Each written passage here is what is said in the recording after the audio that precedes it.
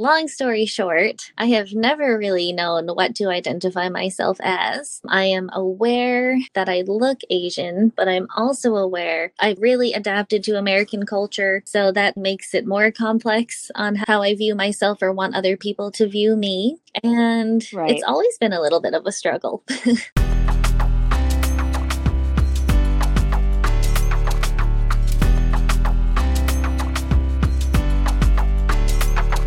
Hey, and welcome to I'm Adopted, Now What? A podcast where we talk about all things race, culture, and identity, one chat at a time.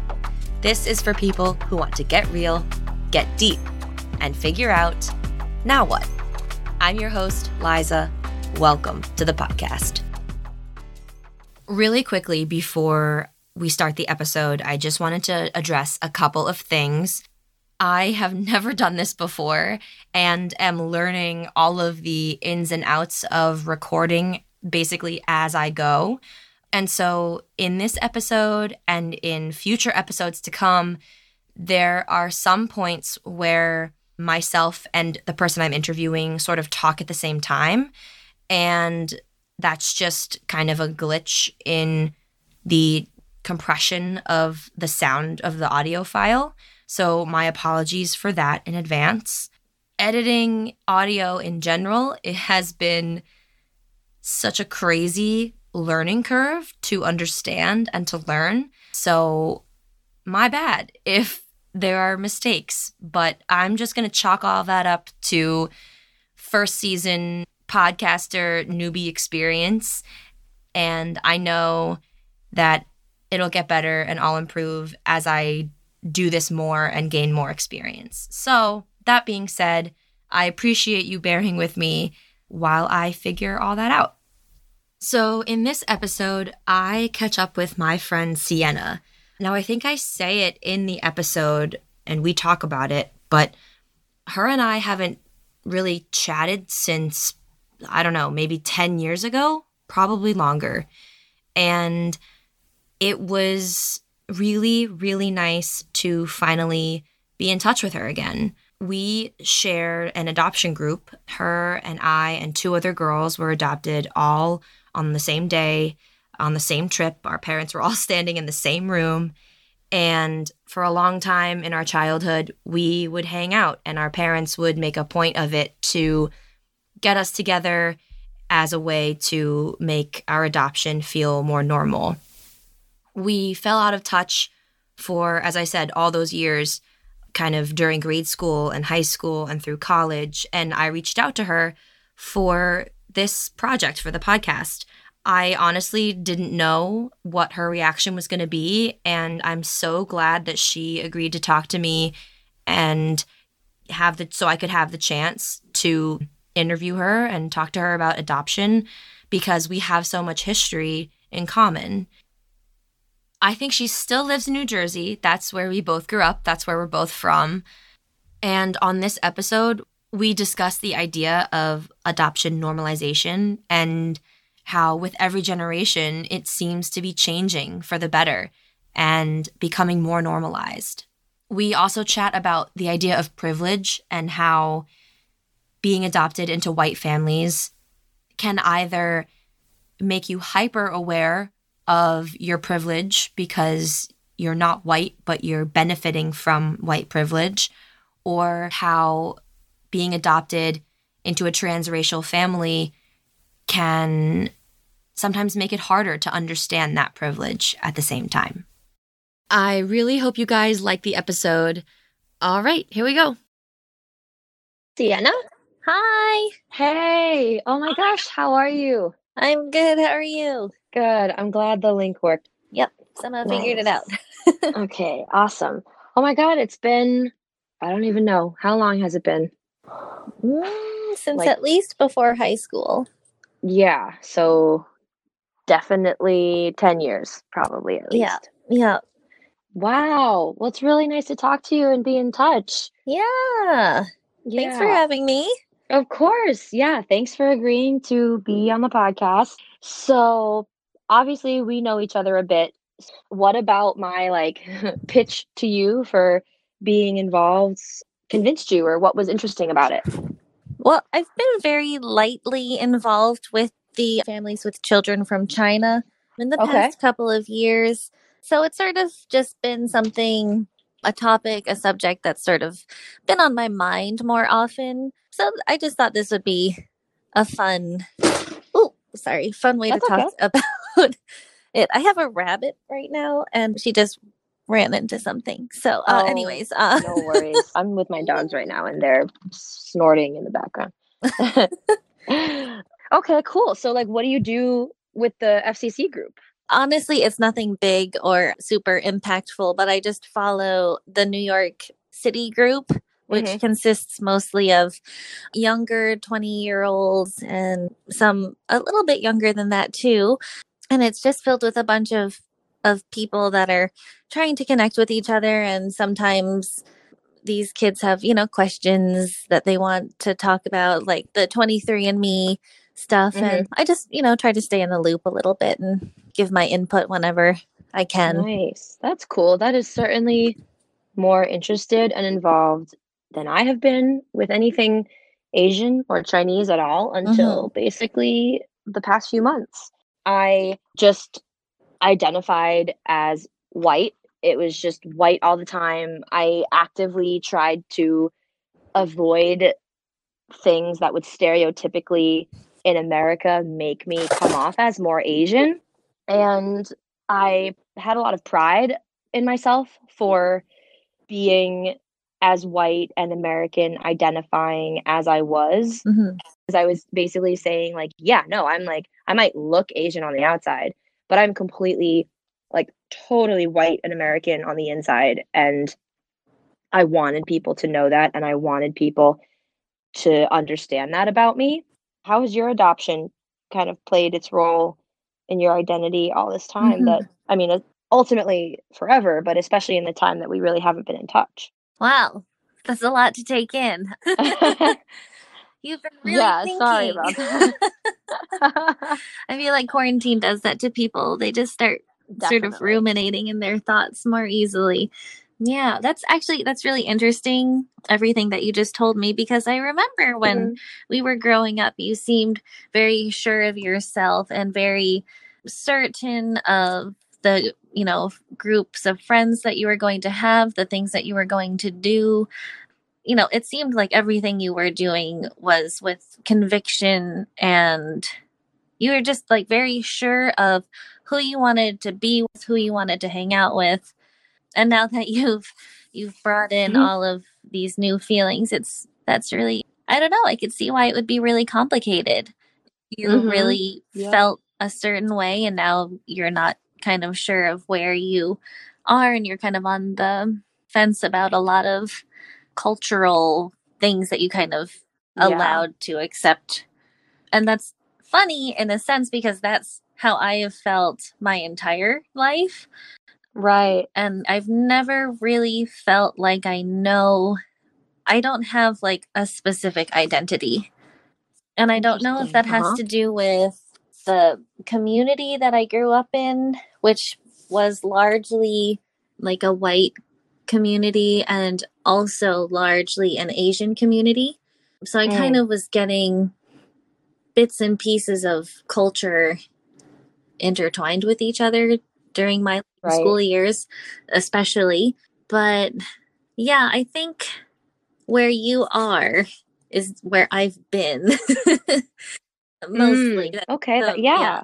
But it's funny, I don't think I ever wanted to consider myself white or Mhm. American, and I didn't want other people to consider me that as well. So when you Mm. admittedly were telling people like, "Oh, you're a banana, you're a Twinkie," like that's stuff Mhm. that I found really offensive if other people told me. And I Right. think it at that age, even Yeah, um yeah. and I don't know, it was really hard for me. And sometimes it still is. Sometimes I still don't even know how I should identify myself. Like if someone asks me, like, "Oh, well, what are you?" I usually, Mhm. nowadays, especially, just sort of halt and I don't know what to say all the time.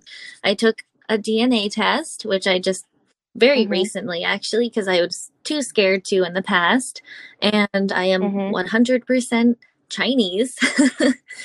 So Mhm. that was surprising and unsurprising at the same time. Mhm. So now I could specifically tell people that I'm Chinese. But if I tell Chinese people that I'm Chinese, it's incredibly different because Right. then, leading questions are, oh, well, when did you move here? Do you speak Chinese? Are your parents Chinese?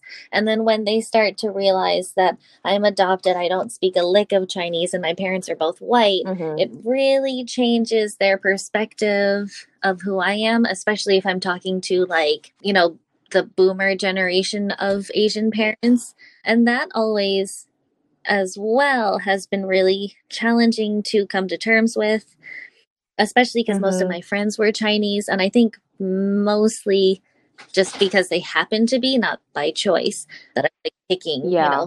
specific ethnicities that I wanted to be friends with. So, long story short, I have never really known what to identify myself as.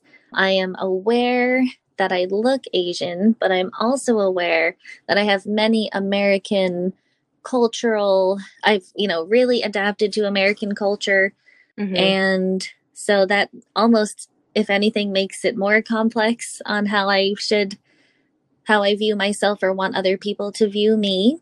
And it's Right. always been a little bit of a struggle.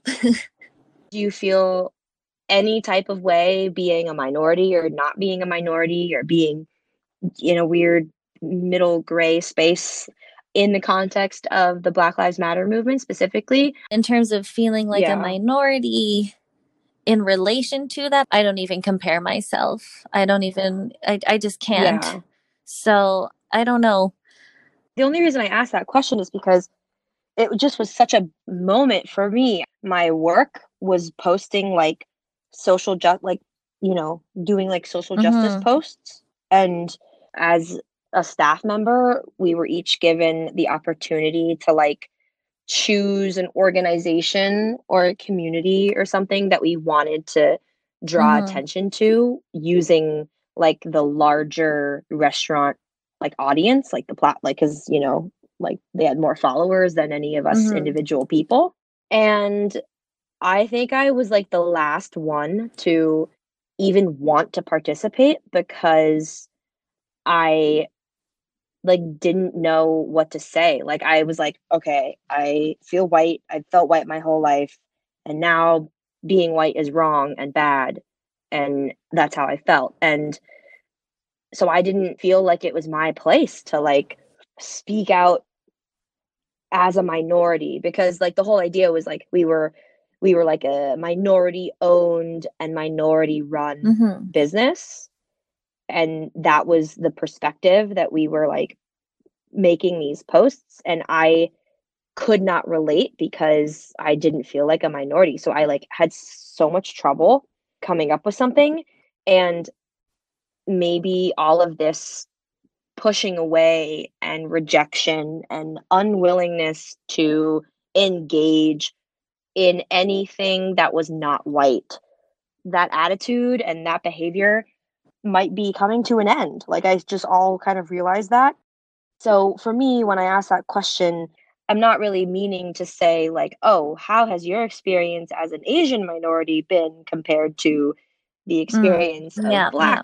being black as a minority in the country. I think I mean it more like it was clearly just a time, or still is a time, when the country was reconciling that we don't treat race the same, and but particularly like white versus black. And if you are not white and you are not black, then you fall somewhere in the middle on this like race spectrum where like white is a polar opposite and black is a polar opposite, and being Asian or brown, you kind of just fall wherever you fall in the middle. And I'd never considered myself to be of that Mm. middle before. Seems Yeah. very similar to a lot of people who talk about kind of realizing how privileged they are. And in Yeah. that regard, I Mhm. totally like I know I'm privileged. My entire family is privileged, and we're very, very lucky to be that way. And there is, right now, in this moment, there is nothing we can do to change the privilege that we are in.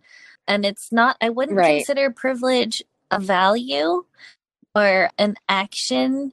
It just sort of happened.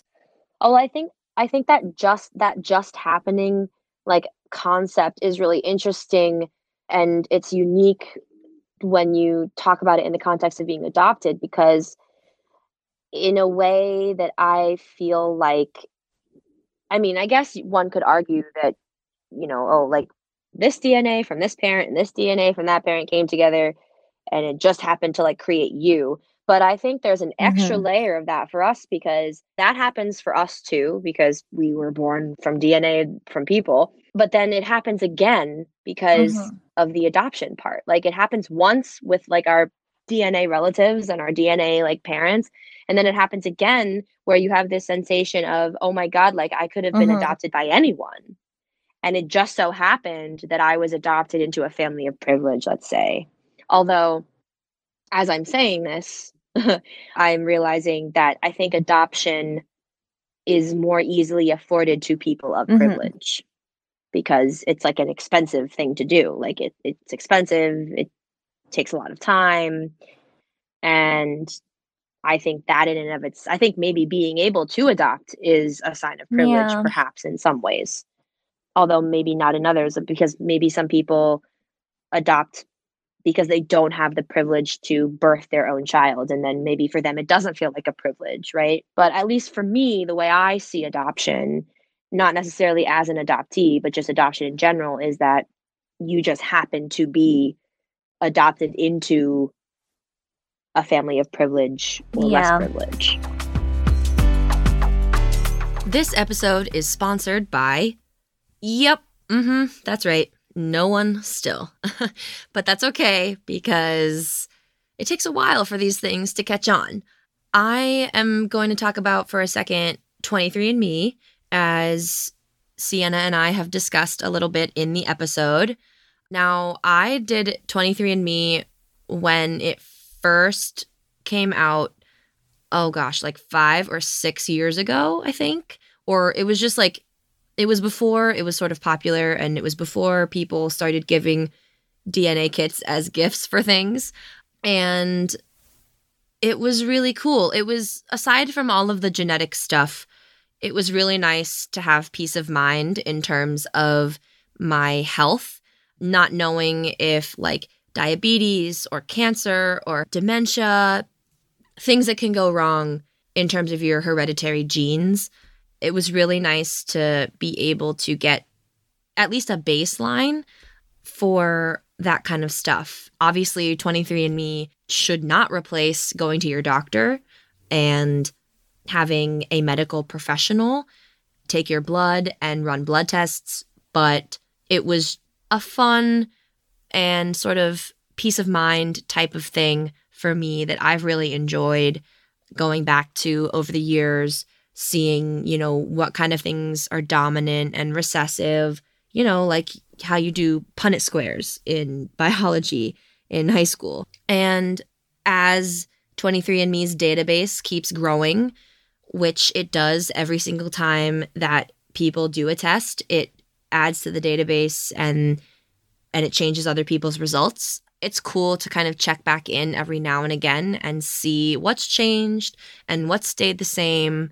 So yeah, if you haven't done it, it's really, really easy. You just order it. Now, it is slightly expensive. It's like $100 or to $150, I think, dollars per kit. But again, you have those results and that access for life. So if it's something you can afford to do and you're interested in genealogy or your own physical traits, then I highly recommend it. 23andMe. Go check it out. All right, back to the episode. Do you want to go to China or do like visit your orphanage or anything like that? Is that, I mean, obviously, I feel like we've all talked about it at some point, but has that stuck with you? I couldn't even specifically say why, because I have nothing against, the Mm, country. I just, I'm not. And I think a lot Mm-hmm. of that is just because I am very happy with my life, like my family life. The fact that I'm adopted isn't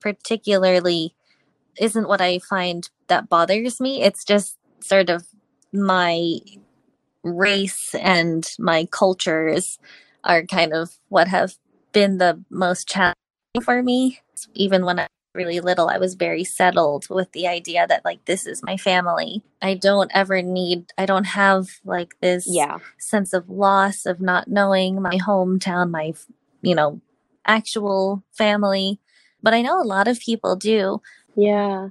Well, I will say, if you had asked me any time other than in 2020, if that is something I'd want to do, I mean, I would be like, "Are you kidding me?" That Hmm. is the opposite of what I want to do. Like, I've never wanted to do that. I've never had that desire. Not to like insult people who do. It just was, Yeah. I was Yeah. just so emphatically not not wanting to do that for myself. But then I don't know. I think what I have processed and what I've come to, I think, is Hmm. losing my dad right when I started college was just kind of a really sucky time because to lose him because I had to process losing my parent.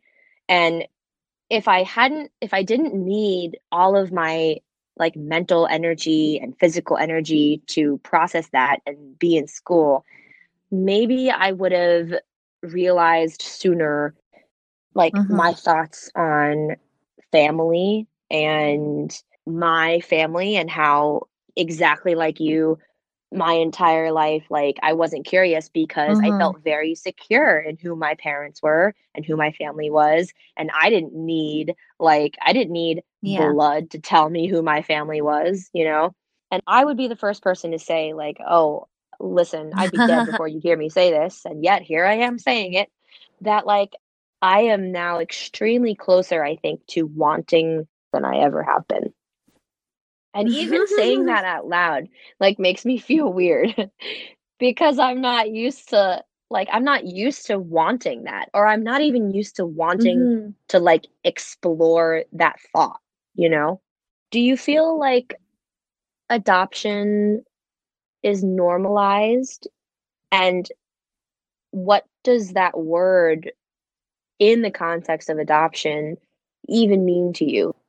I don't know if I'd say I know it to be normalized, but I also don't know a lot of adopted people. Mhm. Mm. And, with the way things have been changing in China and their new policies with children has changed, I don't even know if Right. adoption will ever fully, I don't know if it'll like continue in the same way that it has, if that makes any sense. Like, I'm assuming the like Oh, statistics for yeah, the amount probably of not. children that are being orphaned or being adopted is probably decreasing. I do not know the specifics on that, so don't quote me on anything, but I would just assume that most likely the percentages of children being adopted in China is going down.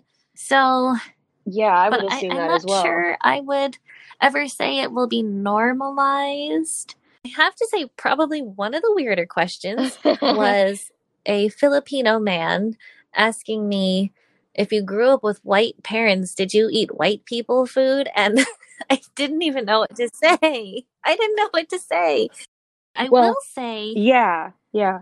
the younger generations or the younger people that I talk to don't straight out ask me anything in regards to being adopted, which actually has been really interesting. I'm just sort of figuring this out. I'll have a lot Mm, of older people than mhm, me come up to me and ask me immediately, where are right. you from? Or they ask, where are your parents from? Or if they're trying to be really sly, they say, where are your grandparents from? And I can't even tell them because I don't know. Older people are Right. constantly trying to figure out my ethnicity. And then, of course, immediately afterwards, I have to Yeah, say that I'm adopted, or sometimes I don't. And then it gets kind of complicated right. if I don't, because then they keep asking me questions. So eventually, it comes down to them knowing that I'm adopted. Mhm. But the younger kids don't ask me that, and they're not surprised if I tell them, or if they are, they're very good at not being outwardly surprised, because I do Yeah. think they're learning just in Yeah. general how to be respectful towards people of other ethnicities. Yeah. No, I think that's totally right. This is incredibly generalized, but I would like to think that their foundation on growing up Mm. has sort of been all about shedding light on, smaller groups of people, and, changing the way that people identify Yes. themselves as. And they're constantly kind of headbutting stereotypes. So, I guess in that way, you could say that Mm-hmm. adoption is sort of normalized to a degree, just because of the way that Yeah. people are kind of changing the way that they think. Yeah, I definitely agree. I think it's something that is happening now. I think it's being normalized. It's normalizing right now. And I think it has a lot to do with, open-minded younger generations. But I think it also comes from Hmm. people our age, like us, and like through podcasts and through, mediums other than textbooks, where we can sort of not force conversations about adoption where we're not seen as adoptees, but we're seen as the multi-dimensional, multi-layered, complex people that we feel we are. Because it's not like we're Hmm. adopted and that like sums up our identity, like in any sense of totality. And I hope that it's like podcasts like this and conversations like ours and people like us who who are doing the normalizing. And I think that's really cool that Yeah, we can yeah, that yeah. we can do that and we have the power to do that. We're the first wave of adopted millennials who are coming of age and old enough to really put their experiences and thoughts about being adopted into like their work or into what they produce, or really like have deep discussions about it, because you can't talk about this stuff when you're 16 in the same Hmm. way you can when you're 26, probably in the same way you can talk about it when you're 36 or 66. And so the fact that we are all coming of age, and maybe some of us are closer to 30 than we are to 20. So, and that's like exciting, because I think about like me at 10 years old, like, okay, I don't want to read like a clinical like psychologist's like published work of what it means to be adopted. Hmm. I want to hear from people who can relate to me. Like, where are the hip, cool young people who were Hmm. adopted that I can talk to about this? And they didn't really exist. I feel like millennial generations are more likely to say like, "Hey, let's talk about race," or "Hey, let's talk about like why we're different and how we can come together." Whereas, previous generations talking in those sort of unguarded ways really wasn't Hmm. shall we say trending. And so I think it's really cool that we can, have this conversation and be so candid.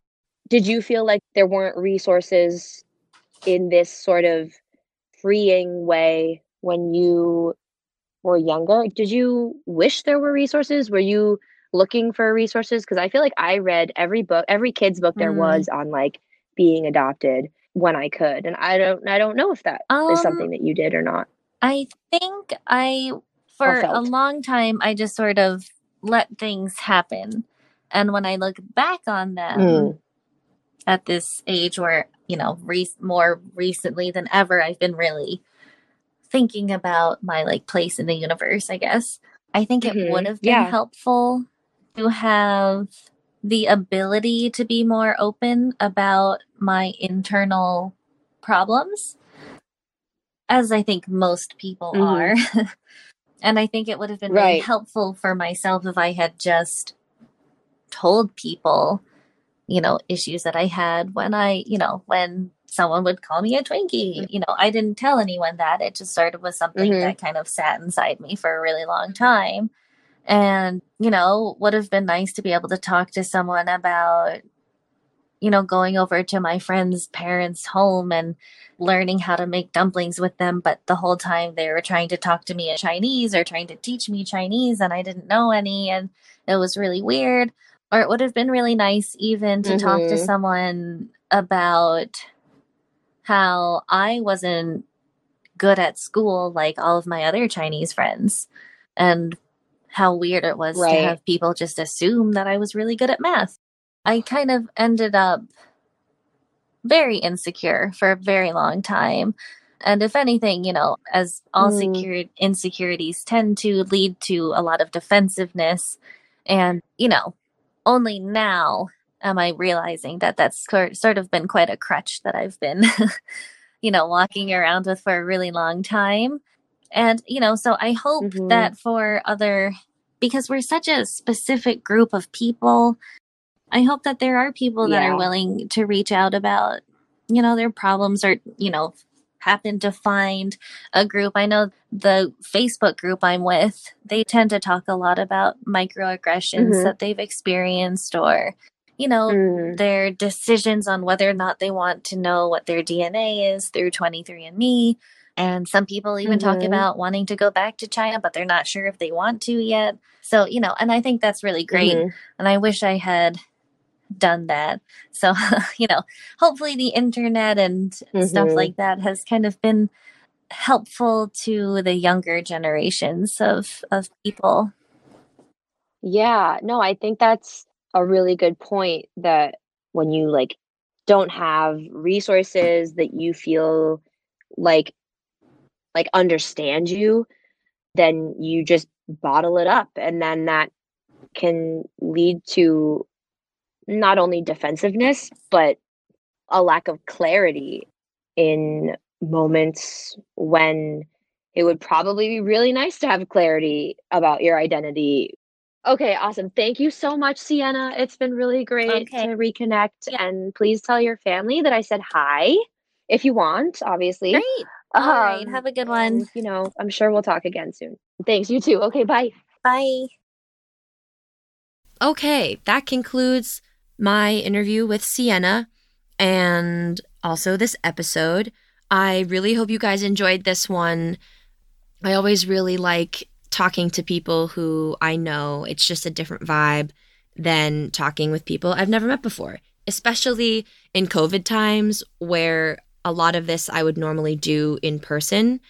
Having that extra level of familiarity is always really, really nice for me as the interviewer. Now, since this is supposed to be sort of my new job, or, well, can you call it a job if it doesn't pay you anything? Who knows? But that's not the question. My question is, what is one job you would never do, no matter how much someone paid you? And on the flip side of that, what is your dream job that you've always wanted to do and you still wish you could do? As always, there will be an Instagram post on the I'mAdopted.podcast Instagram feed where you can leave your answers in the comments below. Thanks for listening to this episode of I'm Adopted, Now What? Hosted by me, Liza. If you liked what you heard, then please be sure to subscribe to this podcast wherever you listen. Leave a good review and share this episode with a friend. If there's a topic you'd like to hear discussed on a later episode, DM me and tell me all about it. You can do that and find this podcast on Instagram and Facebook at I'mAdopted.podcast. See you there.